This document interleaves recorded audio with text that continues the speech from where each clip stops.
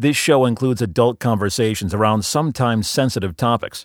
Check the show notes at cxmhpodcast.com for trigger warnings.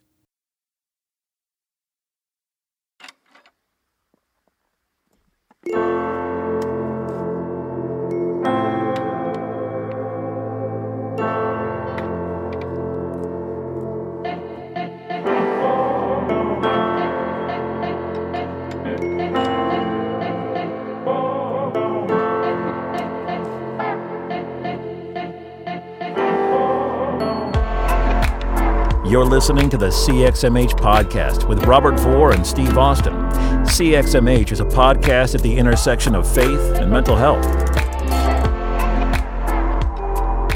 Hey, welcome back to the show. That's terrible. God, I'm getting worse and worse. No, you leave it. I'm getting worse and worse. People are gonna, if you've only listened to the last 3 episodes, you're gonna be like, what are these? It's trash idiots? every time. Oh, it's garbage. Who gave these morons a microphone? Ugh. Oh my gosh. Love it. What's up, buddy? Wait, I didn't introduce you. Oh, excuse me, I'm sorry. Hey. That's fine. We'll just. No, do it. You better not edit any of this. You leave all this garbage in here. People are going to turn it off. I love it. Don't turn that radio dial. There's more. Hey, welcome to the show. My name is Robert Vore. I'm your host. And I'm just here. did this. Is this Groundhog Day? What's going on? I can edit all you out. Hey, I'm here with my co-host, Flipper Longstocking. Flipper, how are you Flipper today? Longstocking is coming. Did you ever watch Pippi Longstocking? The movie? No. You're too young. Yeah, I don't think so. Oh, man. Pippi Longstocking is coming into your world. A freckle-faced redhead girl. You ought to know. Oh, what a great movie. I'm going to have to introduce that to Ben. Oh, Pippi, she went on such great adventures and got in all kind of trouble, and she was the bomb. This went on too much of a tangent. I'm going to redo it with a different name. You went too far off. Negative. Hey, I'm Robert Vore, and I'm here with my co-host. You will not. Fine, I have a great funny one. He just introduced this 12 times. I have a great, whatever.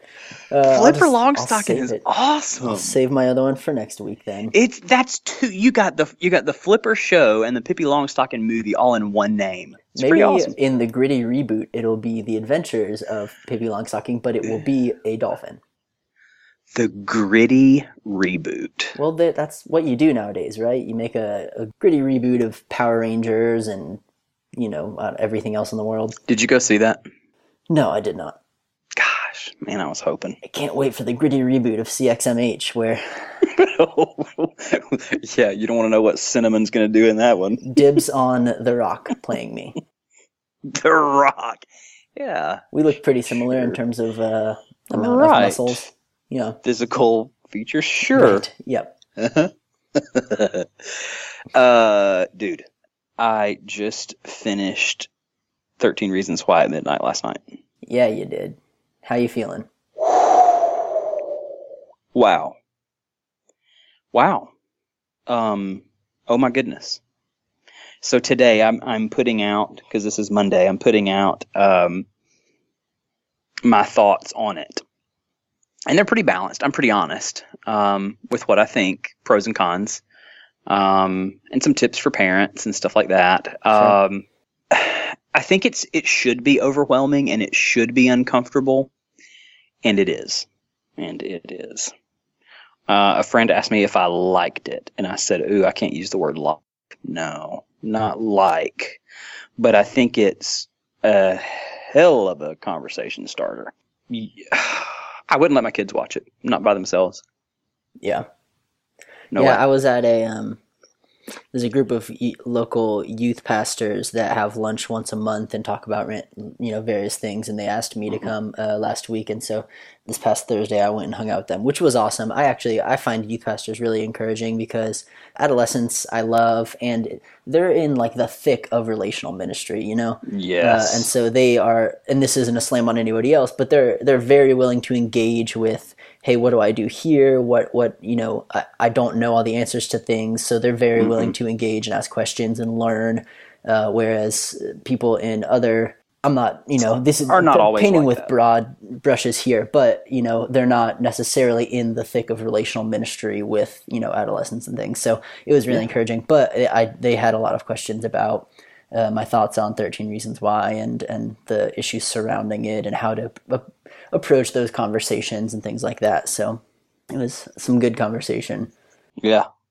It's wow. There's drama. There's I think they handle high school life well. It's been 16 years for me, but from what I remember, right? Hey, have you got your AARP card yet? Is that coming in the mail soon? Did you just bleep out what I just said to you? Good. So, but what I remember of it, and then what I know of it from my years in youth ministry, they do high school drama really well. And it's not just a show about suicide. You have two rape scenes. And you have bullying, like, in a major way. And, hey, dude, really uncomfortable. I had to turn my eyes both times in the rape scenes, and I could not watch the final scene. I had to fast forward through it. Yeah, I haven't finished watching it. Total transparency. Kind of by design, I'm kind of uninterested. I started watching it, and the entire vibe of like this revengey type suicide, right? Like, I'm gonna get back at everybody by leaving these clever, pithy things. I don't know. The whole thing kind of turned me off. And but I've listened to a fair amount of commentary on it. Our friends over at the Jedi Council podcast, they did like a 3-part series on it, and I listened through that, and I've read a bunch of people I respect in the mental health world, and then the suicide prevention social media chat that happens. They did a chat about it a couple weeks back, and so I feel like I have a pretty good grasp on a lot of the things in there. And from what I watched and from what I've read, they did do high school life justice. The whole thing having kind of a revengey vibe turned me off pretty hardcore, and it made me pretty uninterested in watching the rest of it, to be honest. So that's the difference in us. I've not listened to or read any commentary on it. Yeah. None whatsoever. Just watched it. But I get that, and that was my vibe in the first probably 3 or 4 episodes. I was like, man, this is strange that like this girl was so premeditated with her revenge. That's the word I would have used too. But as I got further in it, I don't see it that way. I see it as a girl saying, change this, fix this, open your eyes, look at how you're treating people, look at the message that you're sending either by action of these students or by inaction of the administration, the school counselor, parents, all of that. Let's wake up, because this is a huge freaking problem. Sure. It's just different for me. I don't know. Yeah, but yeah. at the same time, I think there's a lot of conversations happening. I love TV drama. And this is TV. If you took out the suicide part of it and it was just like high school drama, it's like total high school drama. So that part of it, I'm attracted to anyway. Yeah. So yeah. The first, I mean, the bits I watched, I was like, this has an ABC Family. Family. I guess it's freeform the now, newer but like Hallmark Channel stuff. Yeah, like a Pretty Little Liars kind of vibe. Mm-hmm. Yep, absolutely. The Fosters. It kind of feels like that. Sure. Yep. Oh, hey, we gotta do a shout out to one of our new spokespeople. At the beginning of the episode last week, there was a clip of your son Ben welcoming us to the show. Oh, if anybody man. was wondering what that was, like, what the heck was that? Yep, that was Ben. He's just me. He's just my little shrunk down to miniature size clone. So that is true. You sent me a picture loads of personality of you and him, and you were wearing a full Teenage Mutant Ninja Turtles costume, which was awesome. But he was with you, and Sure. I thought, holy cow, that kid looks like a small Steve. Yep, Just, that's how it goes. And he acts just like me. It is exhausting. I can tell by how much I had to edit out of when he had the microphone. It's like him yelling. seeing my brain running around. I'm like, wow, that is my brain all the time, right there. That That's kid, awesome. that 5-year-old. Hey, Ed Bacon, though, is a great. What did we talk about? We talked about meditation and prayer. We did. We talked about the impact of meditation and prayer on your mental health. And I knew it would be, and it was a fascinating conversation. Yeah, I was unfamiliar with Ed in general. It actually kind of works out sometimes where some of the people that I reach out to you're unfamiliar with and vice versa. And so it's really interesting. Some of my favorites are when one of us all of a sudden goes, hey, I didn't know who this person was before this, but they're awesome, which I feel like happens pretty frequently. And I walked away from this thinking, man, that was just a great episode. Because I came into it and what we had talked about was meditation, which is, I mean, we don't go really in depth with what we're going to talk about with each other sometimes. And so I walked into it a little leery, to be honest, like, hey, I'm not sure how this fits, but it was fantastic. And when we talk meditation, we line it up with a lot of, other than mindfulness and prayer and connecting with God and stuff. And so I think it was a really interesting and just fascinatingly beneficial episode. This dude's a big deal. Umpteen years in ministry, Saints Episcopal Church in Pasadena. He's been on Super Soul Sunday with Oprah, like buds, like BFFs with Desmond Tutu. Like he's a cool guy. So we were just super honored to be able to have him on the show, him fit us in his schedule, and just impart wisdom and grace and truth. And I love Ed Bacon. I swear I'm his biggest fan. So I'm excited to share this one with the great big wide interweb. Well, here is our episode with Reverend Ed Bacon. Enjoy.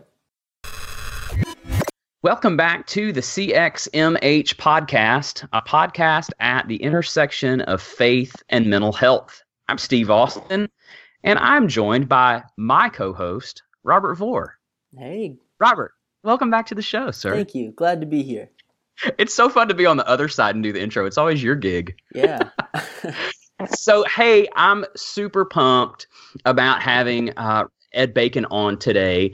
The Reverend Ed Bacon is a priest of the Episcopal Church, that's U.S. Anglican, and a voice on issues of faith and justice for all.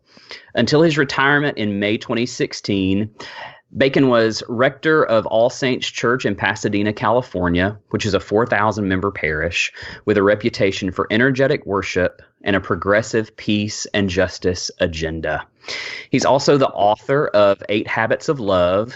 Ed has been a regular guest host on Oprah Winfrey's Soul series on Oprah and Friends Radio and a guest panelist in the Spirituality 101 segment of Oprah Winfrey's show Living Your Best Life. Miss Winfrey recently named Ed Bacon a soul teacher on her Super Soul 100 list, a collection of 100 awakened leaders who are using their voices to elevate humanity. Ed Bacon, welcome to the show. Thank you so much, Steve. It's great to be with you. Oh, well, I'm just so excited. Robert, Ed and I met at a gathering at a friend's house here in Birmingham, and he talked about his book, and then we had this Q&A where people just got to ask whatever was on their heart, whatever they've been struggling with or thinking about, and for a guy with a bio like I just shared, for a guy who has a book with a blurb about the book written by Desmond Tutu, Ed is just the most humble, kindest guy you would ever meet. So super, super pumped to have you on the show today. Thanks. That's quite a compliment. Well, that's the truth. Well, why don't you start with just sharing a bit about you? Tell us more than just the bio. Give us a bit of your story. Sure. I grew up in a little town in southeast Georgia, Jessup, Georgia. and was born to a wonderful set of parents who, interestingly enough, were engaged in both religion, education, and politics. My father was a principal of a public school. My mother was a school teacher. And he also was the pastor of a Southern Baptist church. And later in his life, as his career developed and evolved, he ran for office as the superintendent of schools. So I lived in this wonderful crucible of thinking about religion and education and politics all the time. And so that is kind of in my blood right there. I think that one informs the other. Fast forward, when after I'd gone to high school, my father made me go to his alma mater, which was Mercer University in Macon, Georgia, which is and still is a Southern Baptist rooted school. And there I fell in with some wonderful professors who taught me about the prophets of the Old Testament and gave me a new perspective than the fundamentalistic kind of conventional religious Baptist perspective I'd grown up with. I was thrown in with friends of Dr. Martin Luther King. This is in the 60s. That was a fervent time for thinking about how your religious convictions call you to take stances for justice and peace and inclusion.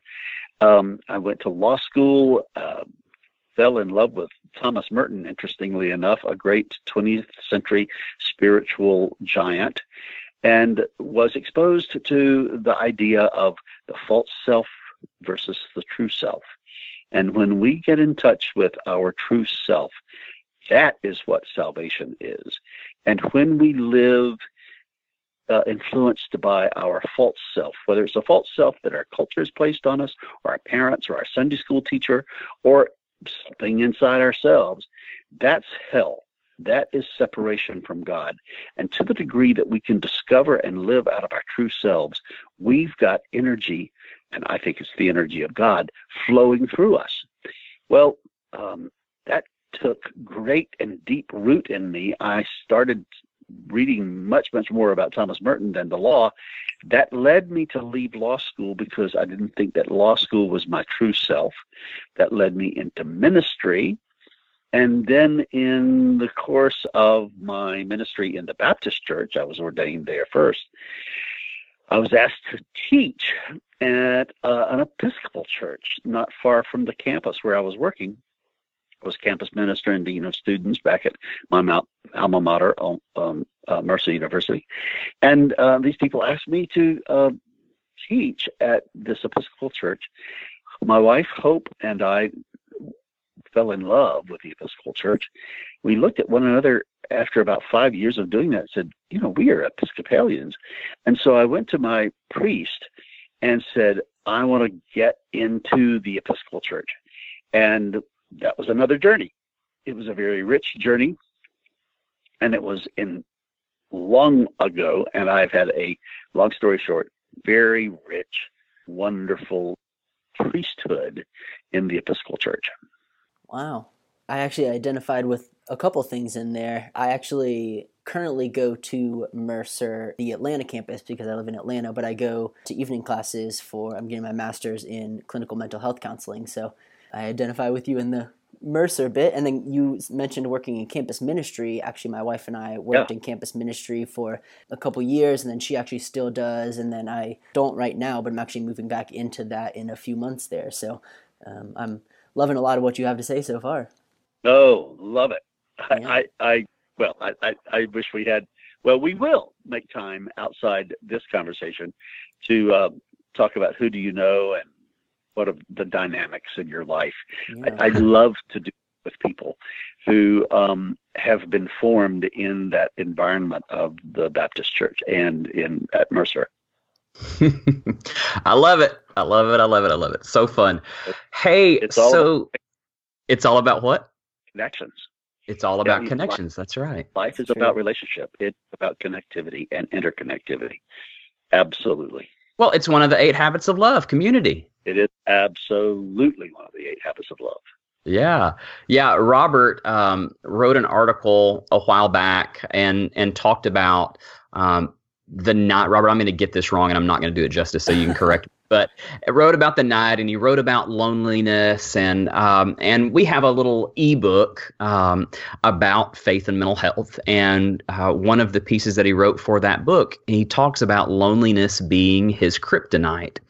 And it's so true, especially for those of us who find ourselves at the intersection of faith and mental health, when you're struggling with depression and things like that, and then you find yourself alone. It's a nightmare. So one of those 8 habits of love being community, it rings true for me big time. Yeah. It is so real. It is so palpable. And I guarantee it.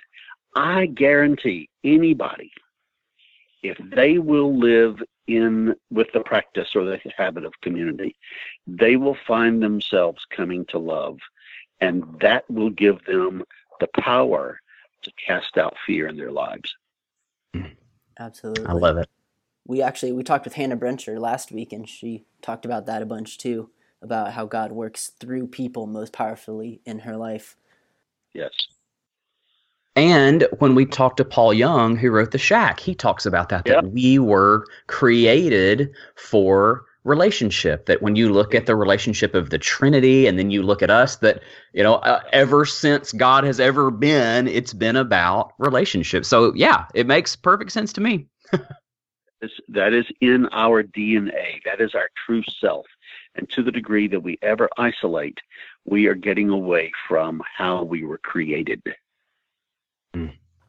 I love it. And when you stay in touch with the way you are created, you have energy, you have life, you have hope, you have ideas, you have ways to plan and execute and solve problems in your own personal life and also in the life of the culture. So we want to talk a good bit today about meditation. I know that you're a meditation man because you have a meditation chair. And so anybody that has a meditation chair, I feel like it has to be kind of a big deal in their life. So tell us a little about the meditation chair, and tell us, how did you get started with this whole meditation thing? Let's go from the assumption that our listeners aren't doing meditation, maybe are even a little leery about it, and can Christians do that? Talk to us. Okay, let me, as an introduction, say I'm going to pull you back to my book here, 8 Habits of Love. We just talked about community and how essential it is to access the flow of love, which is the same thing as God in our lives. And here is another of the 8 habits, and I call it in my book stillness. And when you and I can get to stillness, it is another pathway into this ball of energy, love, which can help us overcome all of our problems. So oftentimes community works, interestingly enough, with stillness, because when you have a community of people who have this meditation practice or contemplative practice or the practice of going to stillness frequently, then a powerhouse of a team. So to answer more directly your question, how it got started, I was a priest and realized I had never had, this is spending a lifetime in church with a Baptist preacher father. This is having been ordained a Baptist preacher and then being ordained an Episcopal priest and coming to an awareness that I had never had any kind of instruction in what prayer is. So that was a shock. That was a wonderful shock because it led me to do something. And so I went to a convent, an Episcopal convent near Chattanooga at Swanee, Tennessee. And I said to the nun in charge there, the sister in charge, I need you to teach me how to pray. She said, absolutely. She gave me some instruction, sent me to my room, and then we talked over the course of 3 days about how it was going. Now, long story short, what I discovered is that meditation works. And when I use meditation, I'm here now not trying to distinguish between meditation, prayer, contemplation, or coming to stillness. For the purposes of our conversation right now, they're all synonymous. And what I discovered is when you allow your body, mind, spirit, and that's very important when I rush those three words together, body, mind, spirit, I'm seeing them, those parts of us, as one instrument. When you allow your body, mind, spirit to sink below what Dr. Howard Thurman calls the level of being quiet, down to the level of stillness, then there is a biochemical change in your body. There is a change in how your brain is actually functioning. There is an infusion of hope, love, creativity. There is this power to begin doing what Jesus told us to do, pray for our enemies, in fact, love them, and to begin praying for all the people and concerns that need our prayerful energy. It is a wonderful world to visit. And how the prayer chair came into being. I'm sitting in it right now, talking with you guys. I love it.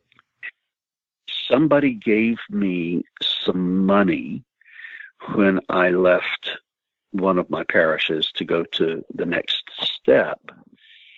And I wanted to remember that parish. And I said, I need a chair to pray in.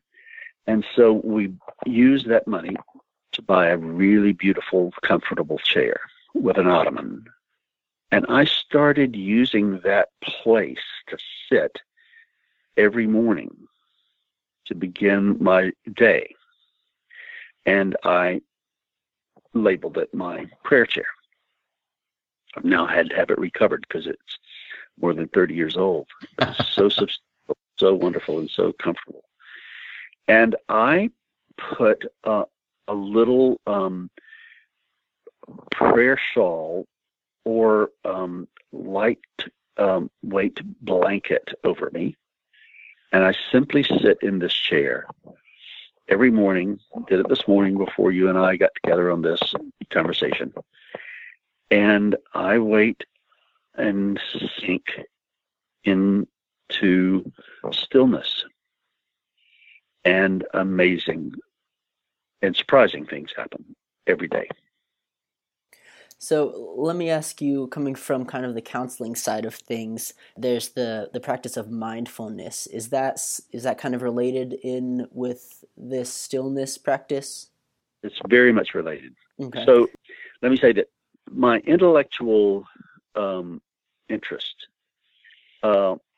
even more than scripture and a lot of conventionally predictable things about a priest, my major interest and concern, which is really turning me on that you guys are interested in this too, is the interface of spirituality or theology and psychology. Yeah. And I absolutely am convinced that when we're talking about mindfulness, we're talking about what I'm talking about, because it is to allow your mind not to get attached to thoughts or distractions, but to come back to over and over and over again 1,000 times during, say, 1 15 or 30-minute period of practice. Come back to stillness. And once you get attached to thoughts, then you're off on work and busyness. This is a time to give your mind rest in God, or rest in love, in the force field, in the electromagnetic force field, energy field of love. Yes. So this is interesting to me because I think prayer, somewhere along the way, we've gotten to where when I think of prayer, I think of, God, help me with this thing, or I would like this thing, or I'm about to take a test, so help me with, it seems like a lot of asking for the things Right. that we think we need. But even in Yep. Scripture, when, the disciples say, Jesus, teach us how to pray, that's not Yep. the route he takes. He says, meditate on who the Father is, on what his will is. And so I've thought for a while now that maybe instead of trying to say, how can I align God with the things that I think I need and want, that it's more about lining myself up with what God's will is and what he thinks and wants. Is that in kind of the realm of what you're going for? It's precisely on target. It excites me so much that you're putting it that way, because we deceive ourselves when we think that prayer is getting God to do our agenda, when actually what it is getting still enough so that we can hear God call us to do God's agenda. When we get in touch with God's agenda for our lives and for the world, more than we get in touch with our agenda for God to do, then we are in a different state of being. We're in a different universe. It is the universe of the interconnectivity of all. It is the universe of oneness, of wholeness, rather than the universe of the separate self and the egocentric self determining the agenda for God and for our relationships and for the world. It's two very different ways to live. And the great thing is, this happens not only just in the prayer period when you're in your prayer chair, if you have a prayer chair or wherever you pray. It colors and impacts the rest of the day, how you lead the rest of your day. And just think about a friendship, a marriage, a family, a business, whatever, where a person is entering into it saying, I'm looking for God's will in this transaction, rather than I'm coming in to make you all, or try to make you all, do my will. That's so And good. you can't talk yourself into that. But I can't talk myself into that. I have to get into this prayer chair and be transformed into that attitude. It is the mind of Christ. Paul says, put on the mind of Christ. Sometimes Paul says, you have the mind of Christ. That's when you get the mind of Christ, is in that time of mindfulness, prayerfulness, contemplation, prayer, whatever you call it. It's so good. It reminds me of when my wife and I were working at a campus ministry in England, actually, and we had some time with the team there, and they had sent someone who was on kind of the steering committee of the larger organization to come out and spend a few days with us. And we sat down, and one day she said, let's go around. Tell me why you're here, what your purpose is, why you're here. And so she goes around and asks us, and everybody says, to love college students well, or to, things along those lines, which you would expect. And it gets all the way around, and it comes back to her, and she says, those are all fantastic things, but why you are here is to become more Christ-like. And everything you just said will come out of that. And I remember it being this crazy shift in my thinking of, I'm here to be more loving and to look more like Christ. And everything that we're trying to accomplish in any area is going to stem from that instead of focusing on the other things. Exactly. I had such a similar shift when I was in a meeting, and I think it was of campus ministers. This is wonderful harmony. They're the best, yeah. So much resonance going on in this conversation this morning. But the question is, on whose terms are you here? And that is a fascinating, fundamental threshold question, because I realized that too often I was present, I was showing up on my terms rather than on the terms of love. When I use the word love, I'm talking about God and Christ. Right, capital L, love. You got it. Mm-hmm. I could just sit and listen to this conversation all day long. Like when Ed starts talking, I don't even like ask one question and just let him go. Sit back, press the mute button, and just let him roll. It's always so good.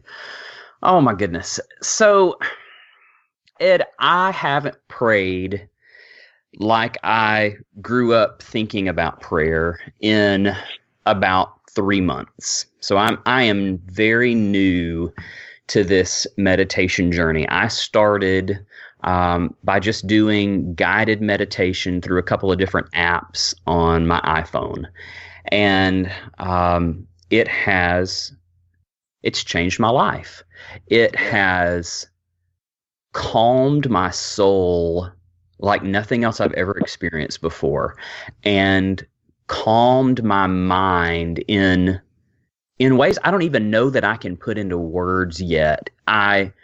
From a mental health standpoint, I won't say meditation has cured my anxiety, but my gosh, it has. I can't put it into words. It's done something at such a deep level in my life that now I can't go a day without meditating. Where for years, and I've grown up in the church all my life, and for years I would go days or weeks at a time without quote unquote praying. I could live without it, but to live without meditation, I can't do it. Well, you're speaking my language, and I think you're speaking the language of creation. Because when we stop long enough to feel what you're describing, then we are being who God created us to be. And the great thing about science is that it's teaching us that trees, birds, every other part of creation is doing this as a part of their normalcy. And too frequently, we human beings think that the strategies of our ego and our egocentrism is what we are supposed to do, when what we're supposed to do actually is do what you just described so beautifully. Can I tell you a story about what just happened to me last night? Yeah. So, and pardon my getting emotional in by telling you this story. You always make me cry, so bring it on. So, one of my cousins, not first cousin, but kind of, I think second cousin removed, was killed in the San Bernardino massacre. He was a food inspector and a great human being. And his mother, with whom I went to high school and from whom I'd not heard in 30 years maybe, called me from out of the blue and asked me to come back to my hometown, which is Jessup, Georgia, and preach his funeral. And I was so honored. And I was living in Los Angeles at that time, and he lived in Los Angeles, and he lived with his soulmate, a wonderful woman named Mandy. And so I called her and asked her if, before I preached this sermon, if I could talk to her about him and his life and what was going on. Long story short, I went back to my hometown. I preached this sermon, and standing in the pulpit over the ashes of Shannon, and here were his mother, his father's family, and then all of his tattoo artists, Latino tattoo artists who came from Los Angeles to Jessup, Georgia. His fiancée, Mandy. And it was one of the most eclectic crowds I'd ever preached to. But I preached not only about him, but about the house of love and how crucial it is to live in the house of love every day. And when you live in the house of love, you're safe. And when you live in the house of fear, you are absolutely insecure. You feel insecure, and you do all sorts of crazy things to compensate and try to get some security, when all you need to do is just simply step into the house of love. Well, last night, some people posted on Twitter an excerpt from her speech, Mandy's speech, that she made that afternoon, or maybe last Friday, at a gun control conference about women and gun control and women's experiences with guns. And she talked about the House of Love and mentioned this sermon. And she said, in the middle of that funeral, I began to feel safe like I'd never felt before. And I realized that to the degree that I could build the House of Love with all of my love-based friends and then live in that House of Love, I could then, from the House of Love, invite other people to develop the House of Love for themselves and then live there so that they could in turn invite others to build the House of Love for themselves. I just flipped out. It was, a lot of us were raised with the term evangelism. Yeah. And evangelism too frequently means, saving somebody from hell. Right. She was an instrument for the good news, the evangelism of the House of Love of God. So I just had to tell you all that. It just happened last night. It was just Isn't it beautiful when things like that come full circle? Oh, absolutely.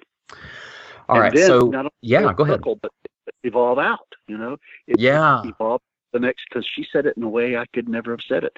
And it's an evolution. Go ahead. So this book, 8 Habits of Love, is all about, and I don't have my book with me because my wife has it and would not give it back to me. But the book is all about, I'm going to simplify it big time, but if I had to make it really simple, I would say it's all about what happens when love becomes the guiding and driving force of your life. Exactly. So you mentioned earlier in the interview, and I will make this our last question, Ed. In a matter of 2 months, I have, just a couple of months ago at the gathering that we were at together, I asked you the hardest question I've ever asked in my life. And I'm about to ask you another really hard question. So buckle up. Hard for me to ask, maybe not hard for you to answer. You mentioned the instruction from Jesus to pray for our enemies and even to love them. And so I want to ask you what that looks like in real life. And I want to give you a very personal example, which is my most difficult struggle right now. So after a disagreement over my very strong belief that everyone has a place at God's table, which includes, or I guess you could say everyone has a place in the House of Love. And I believe that includes all members of the LGBTQ community. I wrote an article about it for AL.com, which my middle brother, I'm the oldest, my middle brother got a hold of and sent me a series of unbelievably hurtful messages.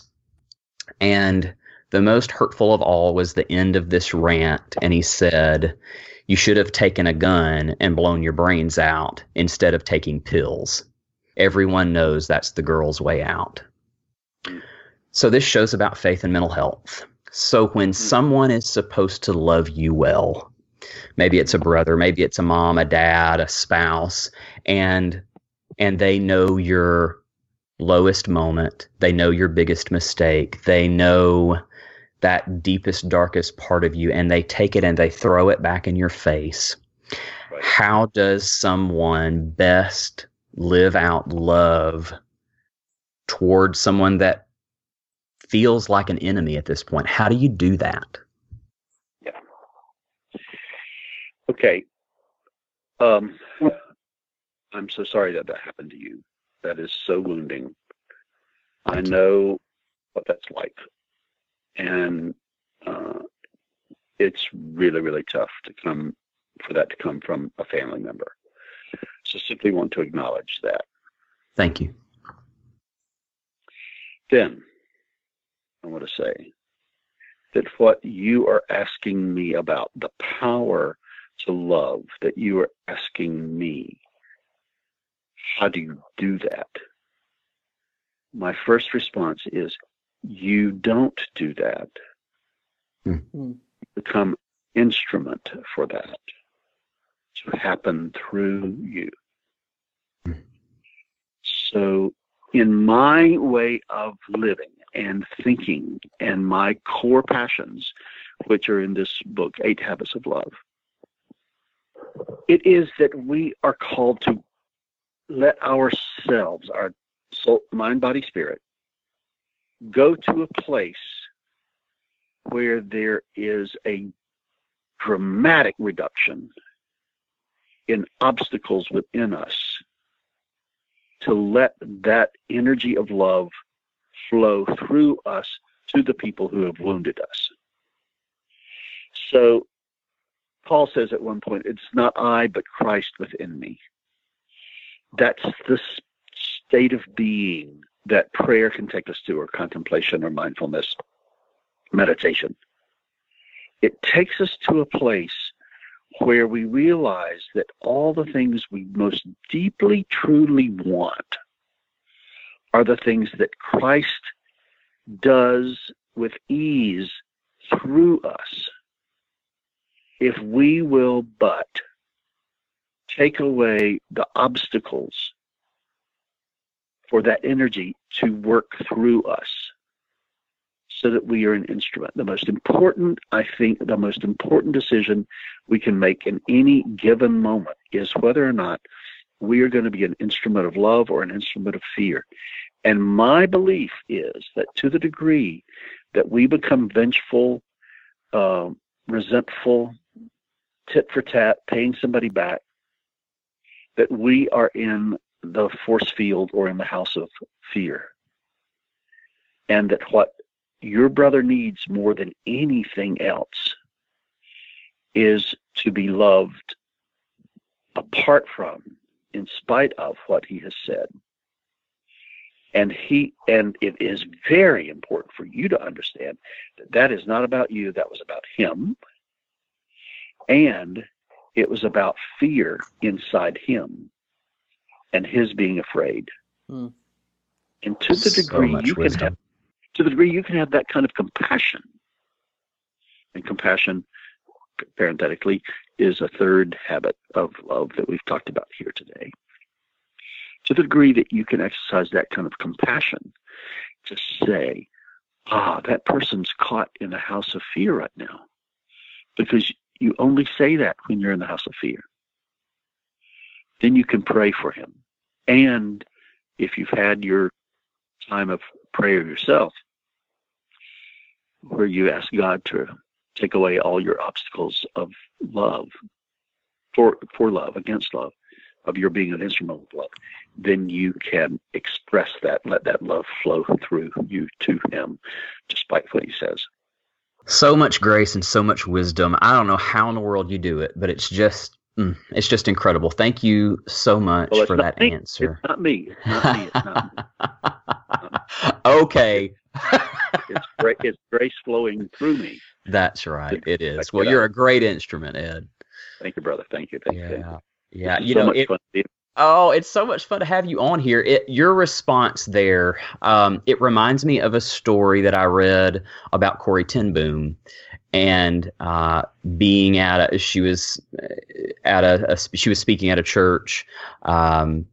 So I want to say it was in Germany. That would make sense, but long after the Holocaust, and she was speaking, and at the end of the service, an SS officer came up and said, isn't it great how God's grace and mercy covers us all, and this sort of thing. And he reached out to shake her hand, and she said, I just froze. I couldn't do it. And I kept having to pray, God, I don't have this forgiveness. I don't have this love in me. But as I reach out my hand, let your love, let your forgiveness, let your mercy and your grace that I preach about all day long, let it flow through me. Let your compassion flow through me, because I don't have it in myself. So those stories remind me of one another. And I think that's just beautiful. Yeah. Well, thanks for invoking Corey. Yeah. Oh, yeah. I think she was a wise lady. Yes, indeed. Yes, indeed. Yes, indeed. Definitely. Well, hey, if you want to connect with Reverend Ed Bacon, you can find him on Twitter at Rev, R-E-V, Ed Bacon, or at 8habitsoflove.com. If you want to connect with Steve, you can find him at IamSteveAustin.com or on social media at IamSteveAustin. If you want to connect with me, you can find me at robert-vor.com or on social media at robertvor. Ed, we want to thank you so much for being here today. Do you have any closing thoughts for the folks listening? Well, it's all gratitude. I'm very moved by this conversation that you two reached out. Thanks, Rob. Thanks, Steve. It's all gratitude, isn't it? To be grateful for every gift, every moment. I'll savor this forever and look forward to all the connections it makes with your listeners. Thank you very much. Oh, thank you. Definitely go get Ed Bacon's book, 8 Habits of Love. Open your heart, open your mind. Fantastic book. It will change your life if you let it. Ed, thank you so much. You're very welcome. Thank you, guys. Thanks for listening to the CXMH podcast. Want to score some major brownie points? Leave us 5 stars and an honest review on iTunes. Follow us on social media at CXMH Podcast and email us with questions, comments, and interview requests at cxmhpodcast@gmail.com.